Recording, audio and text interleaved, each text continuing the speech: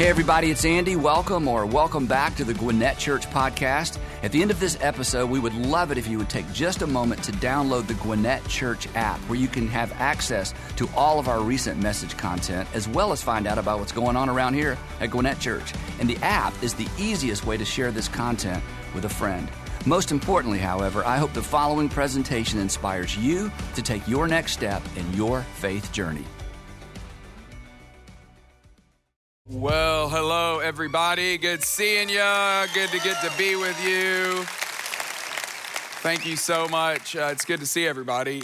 We've got a bunch of people here at North Point, and I'm so grateful to get to be here myself. We've got a bunch of people at Brownsbridge today. So good to see all of you. We've got loads of friends and family at Brownsbridge, and then Gwinnett Church with us today at Hamilton Mill and at Sugar Hill, which is great. A lot of people watch online, a lot of our other partner churches. My name's Clay, and I am really excited to get to be here today with you. I got the opportunity to serve at North Point for about 4 years, and then about 4 years before that as the high school pastor, and got the opportunity to serve at Brownsbridge for a number of years as well. And it's just getting to be together reminds me of how great it is to get to be in the same place, in the same space. And so I know we got a bunch of people watching with us online today as well, but I just want to say hello to you all. My wife is here with me today, which is so great. She doesn't always want to hear me preach. And so when she does, and I mean that just sometimes she gets tired of it, you know, and I get it. I'm like, as many services as we sometimes do, you know, she's like, hey, I'm just going to do the one. Is that okay? I'm like, that's more than enough. So our 12-year-old daughter, Lucy, is here. She's going into 7th grade. And so I'm just grateful that they're here as well. So this is it's an odd message for me. I typically like to, you know, the way messages work, you want to share something personal up front. You want to try to make people smile, help people uncross their arms. And then you want to get into what the Bible says, what the authors of the Bible have said about Jesus. And we're going to do that in just a little bit. But Andy asked me, which I felt so grateful, asked me if I would come and do this as a message. And I was just grateful to get the amount of time to be able to process this, because we've been trying to figure out what are we supposed to be doing with our lives over the past couple of months. As so many people in the world have, this is a real season where everybody's kind of wondering, like, am I in the right place? Am I doing the right thing? Am I in the right job, living in the right spot, hanging out with the right people, all that stuff. And so if you're in a season of questioning, or maybe just in a season of just wondering, I hope this message will be for you. I've titled it, Keeping Your Soul Sane in Seasons of Change. Keeping your soul sane in seasons of change. I'll tell you more about it in just a little bit. But first, the more personal part. I started attending church here in 1998, a long time ago. So that's like, what is that, 23, 24 years ago almost now. I was a student. I was enrolled at Georgia Institute of Technology. I say enrolled because I wasn't always in class, okay? I'm gonna be just straight up with you. And one of the reasons why was because it was really hard and I wasn't great at it, so there was that. And those might go hand in hand. You know, it might have been easier if I'd have gone to class. That's what my parents would tell me probably. But so was my college experience. But the best thing that happened to me while I was in college is I started getting involved with this church. And I did everything. I mean, I was all in. As soon as I found it, I was just so impacted by it, so in love with just what God was doing through this church, but also in me. And I was a Bible storyteller with kids in Upstreet. I was a small group leader with our high school ministry called Inside Out. I was even, we had a college ministry at the time that we were trying to do this, we were trying to do like a sitcom, which, I don't know, looking back on it, it seems a little odd and unusual, and at the time it probably was as well. It didn't last that long, maybe like a year or so, but I was one of the actors in the sitcom. I'm telling you, I was all in. I was just doing anything I could do to help serve and just loving our church. Andy obviously had a profound impact on me, mostly indirectly, just like you, just sitting in the seat, or in my case, I would sit on the floor because there were so many people here. And I remember I had this distinct prayer when I was trying to figure out what I was supposed to do with my life. God, that's the kind of person that I want to work for. Just the character that he just constantly exhibited, and just the communication, obviously, but also just the person he was. And so over the past 20 years of getting to work here, I've gotten to work here for about 18 years now. It's just been as good as I was hoping it was going to be. The last 10 years, I've been serving as a campus pastor, so kind of doing the same job, but at 3 different churches. And about 6 months ago, I would say, the restlessness that I was feeling it moved me to start having a conversation with my bosses about it. And so Lane Jones is my direct boss, and then I met with he and Andy both a couple of times to just invite their advice, tell them a little bit how I'm feeling, ask them what they want me to do with it, what they think about what I'm wrestling with, just trying to decipher that feeling inside of me that was going, hey, I feel like I'm looking for more leadership, different leadership, looking for some other ways to express what I feel like I've been put on earth to do. And after much prayer and deliberation, conversation, discussion, both with my wife, but also with Andy and Lane, I told them I was going to resign. And as the words were coming out of my mouth, I was like, those aren't words you can just get back, you know?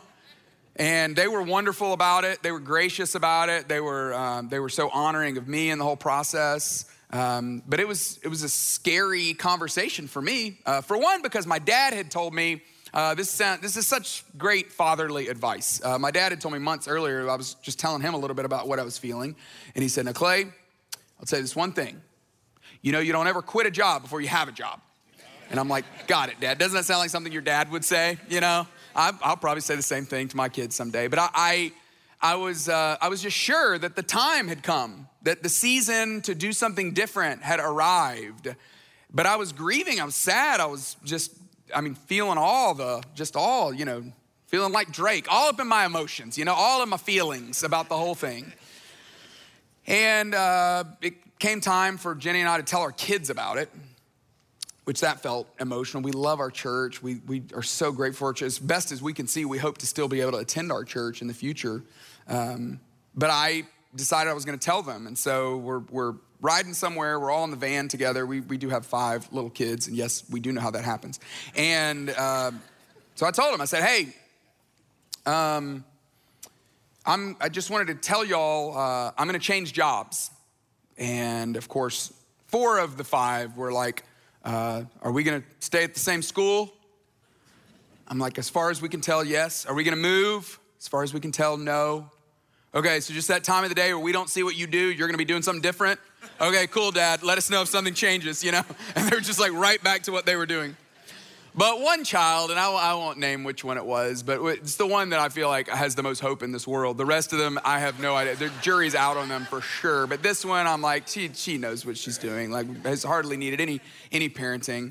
And she was kind of crying. And she was like, and her line, this like really gutted me. She said, but Dad, you love your job. And I thought, gosh, she's so right. I do. I love my job. What am I doing? And then she said, she asked questions about what I was going to do next. And I don't know what I'm going to do next.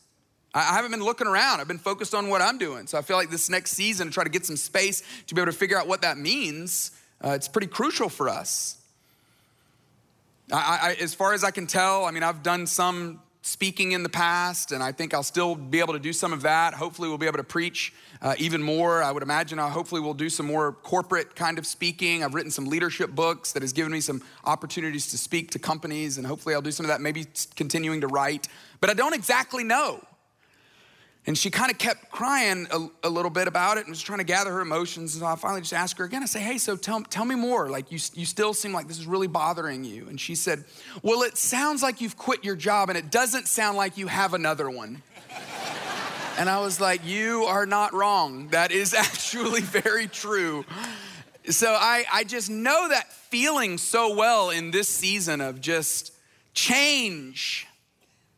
Of what's next, what's coming, that feeling where you are doing what you know to do up until this point, but you can't see what's on the other side.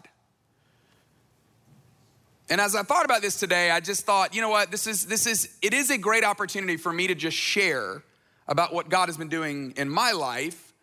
And I felt so grateful that Andy gave me this opportunity to do this. But at the same time, I thought, well, all of you've been through stuff like this. No one hasn't. Everybody's been in a season of life where they knew what they needed to do up until this point, and they couldn't see what was coming up past that.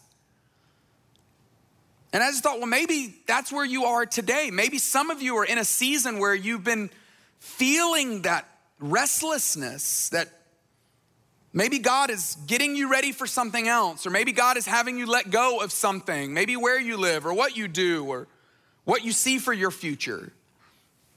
And I titled the message, Keeping Your Soul Sane in Seasons of Change, because I just know if there is an evil one, and I believe there is, I believe life is probably more like Star Wars than we like to think about sometimes, that there is a light side and there is a dark side. Jesus spoke to that there is this side of life that we can't see, that there is an evil one, that his plan for your life is to steal, to kill, and destroy, that if he was ever gonna use something to try to take you down or take you out, it sure seems like that he would use seasons of change.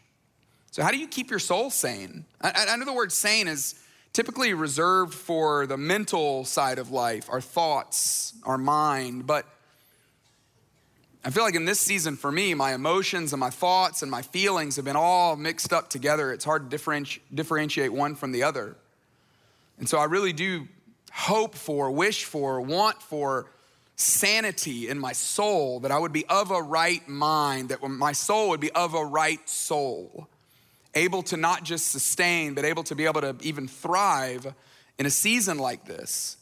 And so where God has continued to bring me back to in this season is one of the most famous passages of scripture that we have. I'm typically on some kind of reading plan with some friends or people in my small group. And so over the past couple of months, I had been reading through Psalms. Psalms are such a great place to go when you're feeling a lot, because David was all up in his emotions. And he's very evocative. He tells God exactly how he feels. It's so helpful so often. And I got to Psalm 23 and I just couldn't get past it. I kept coming back to it. I mean, I've heard it, I've read it, I've had most of it memorized, but I had never really studied it. And God has used it so tremendously in my own life. And so I really just want to spend the next few minutes doing kind of a version of a Bible study. I really just want us to walk through this psalm together. And my hope is that God might use this in your life in the same way he's used it in mine. If you have a Bible, you can just turn to Psalm 23, or I really would love for you to read along with me. So if you have a device, if you have a tablet or some sort of smartphone, you can download the Bible app, or maybe you already have the Bible app downloaded, but it's just a really great way to be able to access the Bible. I'm gonna read it all together at once, and then we're gonna come back and look at each verse individually. Psalm 23, a psalm of David. The Lord is my shepherd. I lack nothing. He makes me lie down in green pastures. He leads me beside quiet waters. He refreshes my soul. He guides me along the right paths for his name's sake. And even though I walk through the darkest valley, I will fear no evil, for you are with me. Your rod and your staff, they comfort me. You prepare a table before me in the presence of my enemies. You anoint my head with oil, and my cup overflows.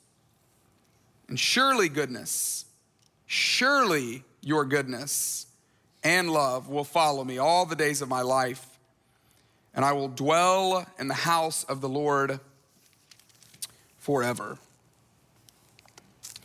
One of the things that I've noticed about change is that change often makes you question yourself. Worse, change will make you question your own identity. Change will make you wonder, who am I? One of the things that we have to do when we're in a season of change is we have to remind ourselves who we are. And the best way to remind ourselves who we are is to make sure we know everything we can know about who God is. Because our identity is best ascribed to us. It's best given to us. And the best person who's ever given us an identity is the one who created us, the one who made us. And so it makes sense that David would begin this psalm this way, that he would say, the Lord is my shepherd. The Lord is like a shepherd. Now, quick show of hands, how many of you have ever shepherded sheep in your past? Yeah, so no one here, right? This is what's always challenging is these metaphors, it doesn't work for us. We're like, David, what else do you have? Like, we're not real familiar with shepherds in this part of the world in this day and age. But what do we know about shepherds? We know that shepherds are responsible for the sheep. Shepherds care for the sheep. Shepherds guide the sheep, they lead the sheep, they know better than the sheep. They know where we're headed, they lead with care, they lead with intentionality, they lead with compassion, they lead with strength. And David says, this is what God is like, but he's not just any shepherd. He's not just a shepherd, he's not just the shepherd, he's my shepherd. The Lord is my shepherd. He's the one who's leading me. He's the one who's guiding me. He's the one who's caring for me. I've got my eyes fixed on him because he knows exactly what I need. He knows exactly where we're headed. The sheep don't always know where they're headed, right? I mean, what's the number one adjective we use to describe sheep? Anyone? Gentle, fluffy, small. Now, someone said it. That's not the one. Dumb. I didn't say it. One of you said it. Yeah, sheep are dumb. Some of you are like, well, that's offensive. Okay, well, it might be. You might be a real above average sheep, okay? You might be one of the smarter ones. You made the honor roll. You got the bumper sticker. You're gifted. You're better than the normal sheep. Okay, sure, fine. You can have that. But David says we're like sheep, and sheep do dumb things. Have you ever known a human to do something dumb? Yeah, it's a lot easier to spot in others than it is to spot in ourselves. But we all know how dumb people can be. People can do dumb things.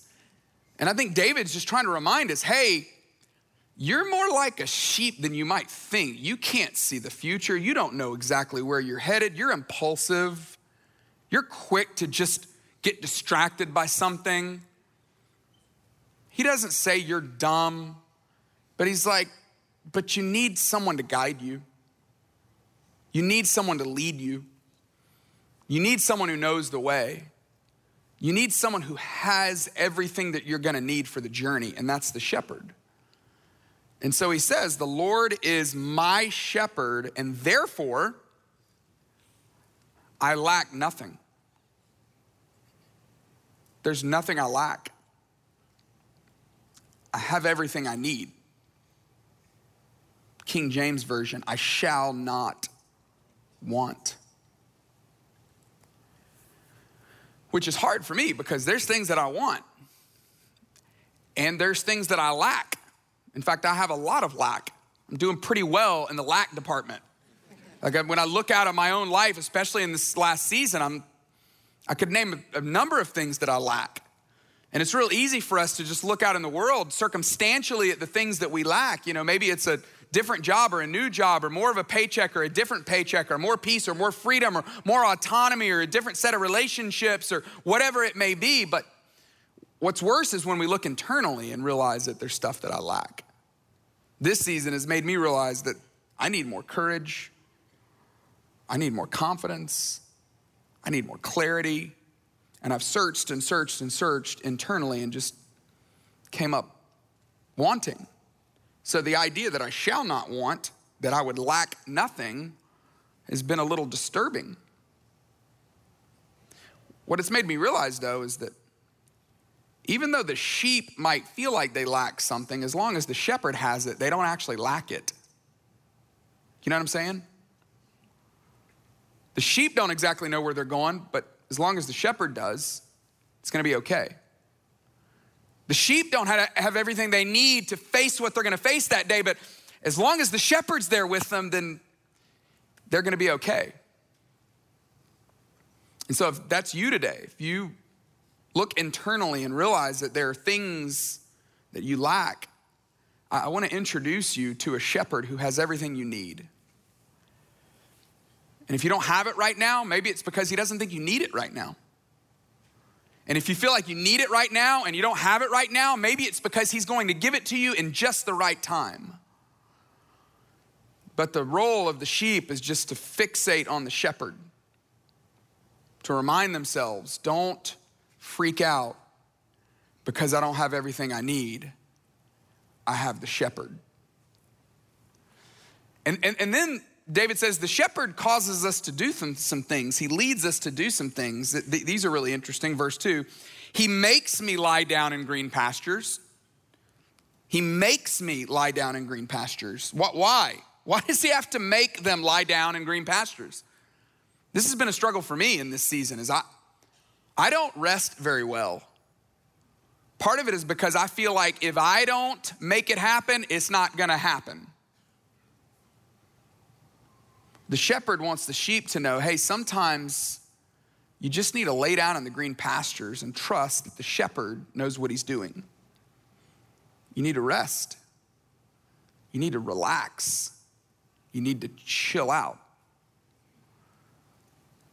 Not being lazy, but trusting in the shepherd.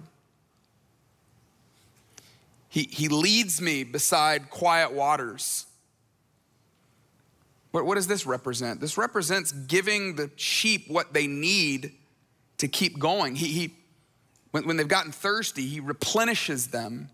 He does it in a way that's protective. He says, hey, this is an area where you can drink. You're free from harm. You're safe right here. Go ahead and be restored. God does that for us. He replenishes us. He restores us spiritually and physically. And then verse 3, he refreshes my soul. Isn't that good news that the shepherd does that? That the shepherd refreshes your soul? How does your soul feel today? Does your soul feel refreshed? Or does your soul feel tired, weary, in need? If it does, I'm so sorry. I think a lot of people know what that feels like. But I also would just want to point you to the shepherd who says, hey, you can't care for your soul alone. I want to come alongside you and help refresh your soul. You know, people feel the state of your soul. If you're a parent, your kids can feel the state of your soul. If you're a spouse, your spouse can feel the state of your soul. Your friends can feel the state of your soul. If you're an employer, your employees can feel the state of your soul. Boston said you're more than a feeling. And you are more than a feeling. But a lot of times you're a feeling. People feel you. And what people feel is usually proportionate. It's usually a reflection to what's happening internally. And the shepherd says, hey, I want to come alongside of you and help refresh that really important part of your life, your soul. And then he guides me along the right paths. He guides me along the right paths for his name's sake. He does it with a purpose. He does it for a reason. This is remarkable that God does this. I don't know where you are on the spectrum of, does God know everything that's happened in your life? I believe he does. Does God put decisions in front of you and say, you got to go right, not left? I think in some cases he does, and in some cases he gives us the freedom to choose. Particularly in areas where he hasn't made it clear that anything's morally wrong. He says, you choose. Where do you want to work? You choose. Where do you want to go to college? You choose. Who do you want to marry? You choose. Who do you want to date? You choose. This is you. You get to choose. But at the same time, he guides us like this internal GPS system. I feel like everywhere I'm going these days, I'm putting in an address. Because I want to know, is there traffic there? Is there a road closure? Is there something that happened over here? I want to know. And God is like that. He guides us. He does it through his Holy Spirit.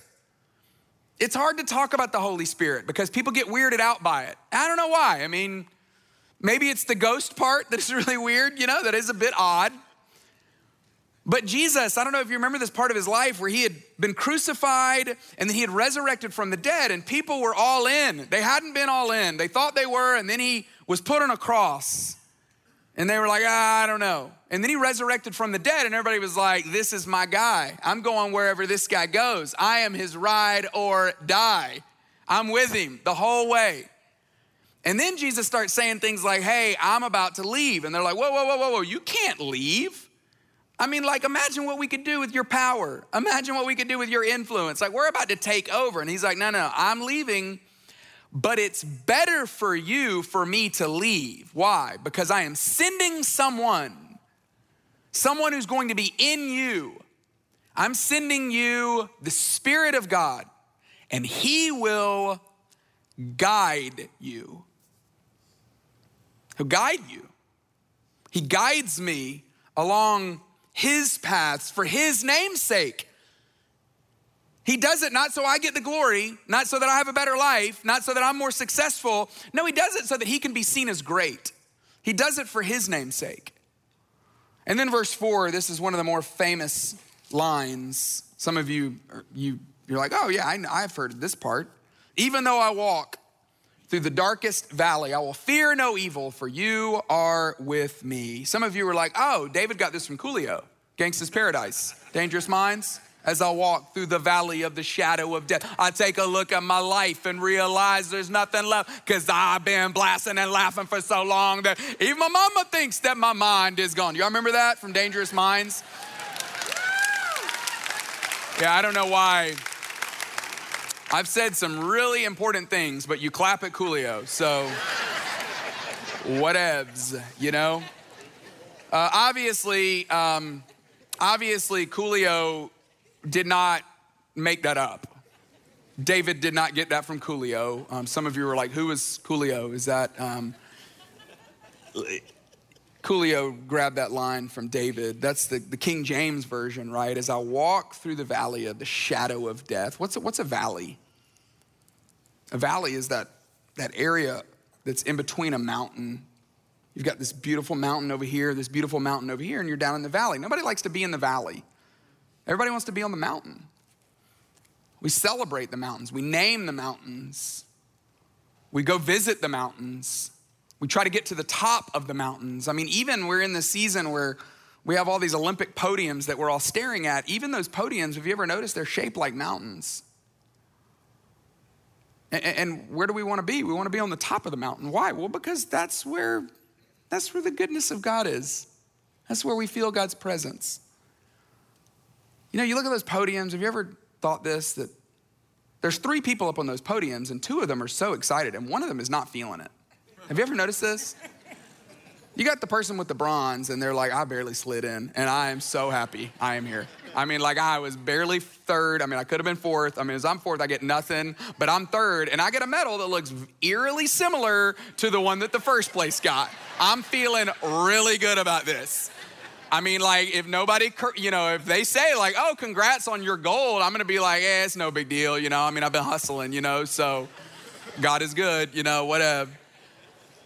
And then the person that's in 1st place is like, I mean, this is what I've been working for. I mean, God is so good. I mean, I just want to give all the glory to God. I mean, he's just done great things clearly. And I mean, it's just today is like one of the greatest days of my life. And then they can hardly breathe. And they've been putting them like in front of their families at that point on the video that looks like you or I just set up a Zoom camera or something. I'm like, what is going on with this? And they're like, hey, how do you feel? And they're I just swam like 700 laps and I can hardly talk right now, but I just want to tell my parents I love you and this is awesome, So the gold obviously is where everybody wants to be, the top of the mountain, but that silver is just like, I can't believe it.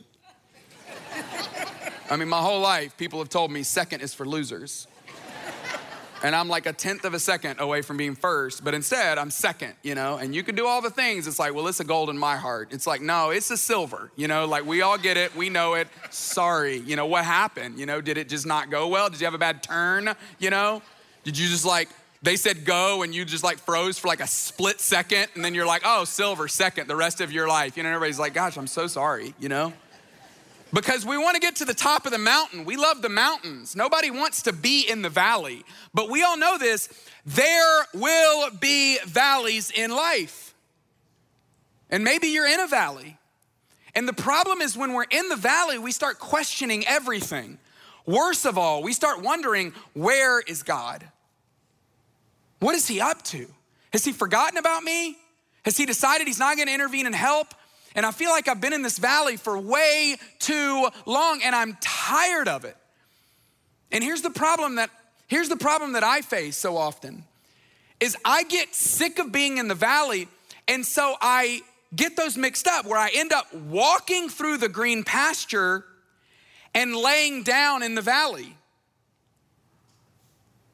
But that's not the way we're supposed to do it. We're supposed to lay down in the green pasture and walk through the valley. Sometimes walking feels slow, but walking is movement. And if you're in a valley, I just want to encourage you with a few things. Number one, you have to walk through the valley. There's no other way. And you can't see what's on the other side, but it doesn't mean that God is distant or absent or not there. No, you just keep walking. You keep moving. You put one foot in front of the other. You do the next right thing.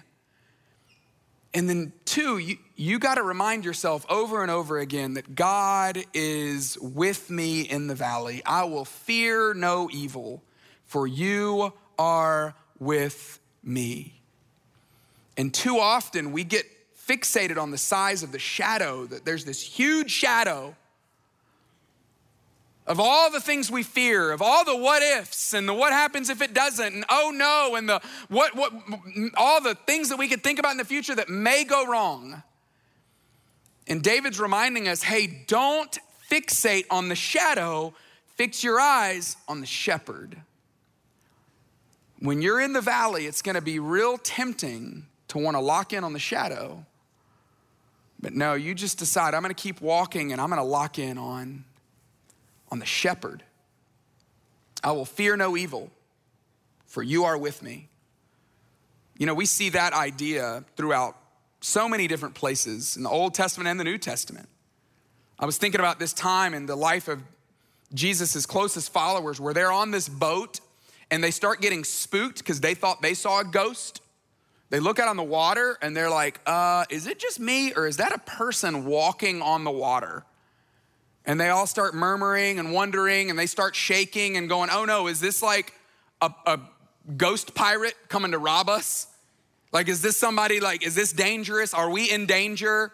There is what looks like a human figure walking across the water. And Jesus just casually calls out to them and says, hey, don't be afraid, it's me. Take courage. I'm sure they were like, what? Are you serious? What does he do? This is crazy. And Peter, the crazy one, you know, that like high school friend that was always like, hey, what if? And you're like, oh boy. That's Peter, you know? And Peter's like, Jesus. He's like, yes, Peter. I'd kind of like to do that. And he's like, well, come on out. And Peter does the unthinkable, but he steps out of the boat where everything was comfortable. He knew he could predict everything. He knew how things were gonna go. And he steps out onto the water and Jesus says, just come to me, Peter. And Peter starts taking steps, walking on the water. And sure, he had a moment where he took his eyes off of Jesus and so he started to sink. But how thrilling that for the rest of his life, he could say, y'all remember that time that Jesus walked on the water? Well, I got to walk on the water too, because he called me out. Because I believed him. That as long as he's with me, that there is no evil that can touch me. Yeah, maybe it gets me in this life, but it won't get me in the next life because he's with me. And then David says, and the way we experience that is through his rod and his staff. He says, your rod and your staff, they comfort me. The rod represents that part of the instrument for the shepherd would have to beat off things that were coming to attack the sheep. Represents God's power, that God is all powerful, that there's nothing he can't do. And his staff represents his graciousness to get us back on course when we take the bait, when we take the wrong step, when we miss his cue, when we make a mistake, when we do it for the wrong reasons, when we mess it up, when we blow it. His staff is his grace. And his power and his grace, they comfort us to be able to try, to be able to risk, to be able to step out of the boat. Go, come on, you can do it. I mean, you can't do it and you might fail, but whether you fail or whether you succeed, it doesn't matter. It's all about following and trusting the shepherd. And then he says, and then you do this thing that seems like it's almost like you're talking trash. But you prepare a table before me in the presence of my enemies. David had actual enemies. I mean, he had people that he was dueling with, that he was running from, that he was in pursuit of, that he was afraid of. I mean, there was all kinds of stuff going on in his life. But in our case, the enemy could be anything. It could be the shame of your past. It could be the fear of the future. It could be the loneliness that you experience because maybe you feel alone. It could be that feeling of inadequacy, of I don't measure up, I don't have what it takes. Whatever your enemy is, just know that God is so powerful and you are so his that he prepares this beautiful banquet table, this amazing 5-star meal, and he does it in the presence of the shame, in the presence of the loneliness, in the presence of the inadequacy, to just let the enemy know, this one's mine, this one's with me. You might be taunting, you might be tempting, but I'm just letting the enemy know that I got you, you're mine. You anoint my head with oil. Evidently the sheep would get caught up in something that would cut its head. And the oil would be something that the shepherd would do to comfort the sheep. We're gonna make mistakes, of course. But even still, the shepherd comforts his people. My cup overflows. It might look empty. It might look like it's over. But he reminds them, if you have the shepherd, you have everything. You have all you need and more. And then he ends with this line that is such a beautiful line. He says, surely, I love that word, surely. Not like hopefully, not maybe, not we'll see. No, he says, surely, definitively, surely. These two sheepdogs are gonna continue to follow the rest of life. I read a commentator who talked about goodness and love being these sheepdogs, that these packs of, these flocks of, what do we call sheep? I don't know, gaggle, what's the right term? Whatever, all the sheep together, this crew of sheep, these sheepdogs would be running around fending off the enemy and also making sure all the sheep are still together. They follow us everywhere we go. David says, surely your goodness, your love will follow me all the days of my life. Surely your goodness, no matter what, even when I mess it up, that your goodness and your love is never gonna lose sight of me. And I will dwell in the house of the Lord forever. I'll get to be with you forever. It speaks to this communion that we can have with God, that we are always with him, that he is always with us, that we are always his. The question today for me and you, the question is, I don't think the question is God real? I think the question is God your shepherd? Is he your shepherd? Have you called on him as your shepherd? The winds of change, maybe they're blowing in your life, maybe not. Maybe it's still and peaceful and calm.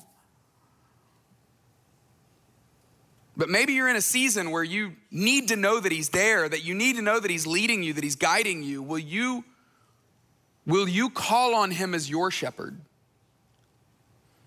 I don't know how we would have done this last season without looking to him as the shepherd. I don't know how we'll do the next season. As far as we can tell, we'll still go to our church. We love our church. We think what our church is doing is the most important thing in the world. But I'm gonna take a different seat on the bus. But either way, no matter where you're sitting on the bus, we all need a shepherd who's leading us and guiding us, who says, come on, follow me. I had a friend tell me this story a little while ago that's been something that's been really helpful for me. Maybe it would help you as well. But there was a guy that was a very educated, smart person who went and decided to go work with Mother Teresa for a couple of months. And toward the end of his stint, he got an opportunity to have a personal conversation with Mother Teresa where she had the opportunity to say, hey, is there anything I can pray for you about? How cool is that, to get to ask Mother Teresa to pray for you?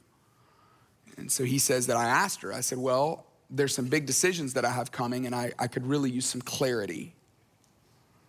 She looks at him and she says, well, I'll be happy to pray for that for you, but I've found that God doesn't typically give me clarity. In fact, I've really never had clarity. But what God does is he gives me opportunities to trust. And I'm gonna pray that this will be an opportunity for you to trust, even when you don't have clarity.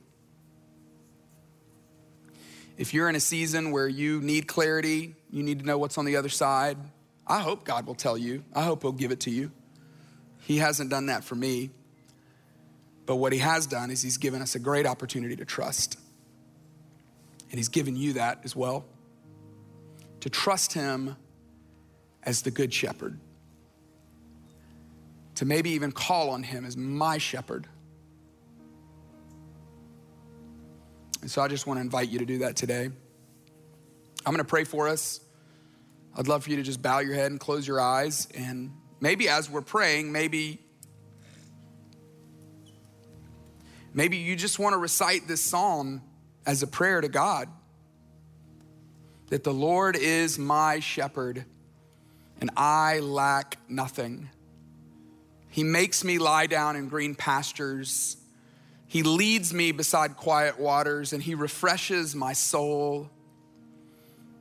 He guides me along the right paths for his name's sake. And even still, I'm gonna walk through the darkest valley. I will fear no evil because you are with me. Your rod and your staff, they comfort me. And you prepare a table for me in the presence of my enemies. You anoint my head with oil and my cup overflows. And surely goodness, surely love will follow me all the days of my life, and I will dwell in the house of the Lord forever. Father, that is our prayer. That you would keep our soul sane in seasons of change, that you would give us the grace to be able to trust you even when we can't see what's on the other side. The great paradox of God is that you can lead us individually and you can still lead us corporately. That you would continue to grow your church and build your church for your name's sake. But God, that you would lead us personally. God, we pray that you would show us the path. But when you don't, I pray that we'll have the courage to trust, the ability to be able to fix our eyes on you, no matter how big the shadow is, that we'd be able to trust the shepherd. That even when we're in the valley, that we'd remember that you are with us. And that means everything. Thank you for Jesus, who gives us all the reason to trust. You defeated death. You ensured heaven for us, both in the next life and on this earth. And I pray that we would look to you with everything we have, even when it doesn't seem clear. We pray all this in Jesus' name. Amen.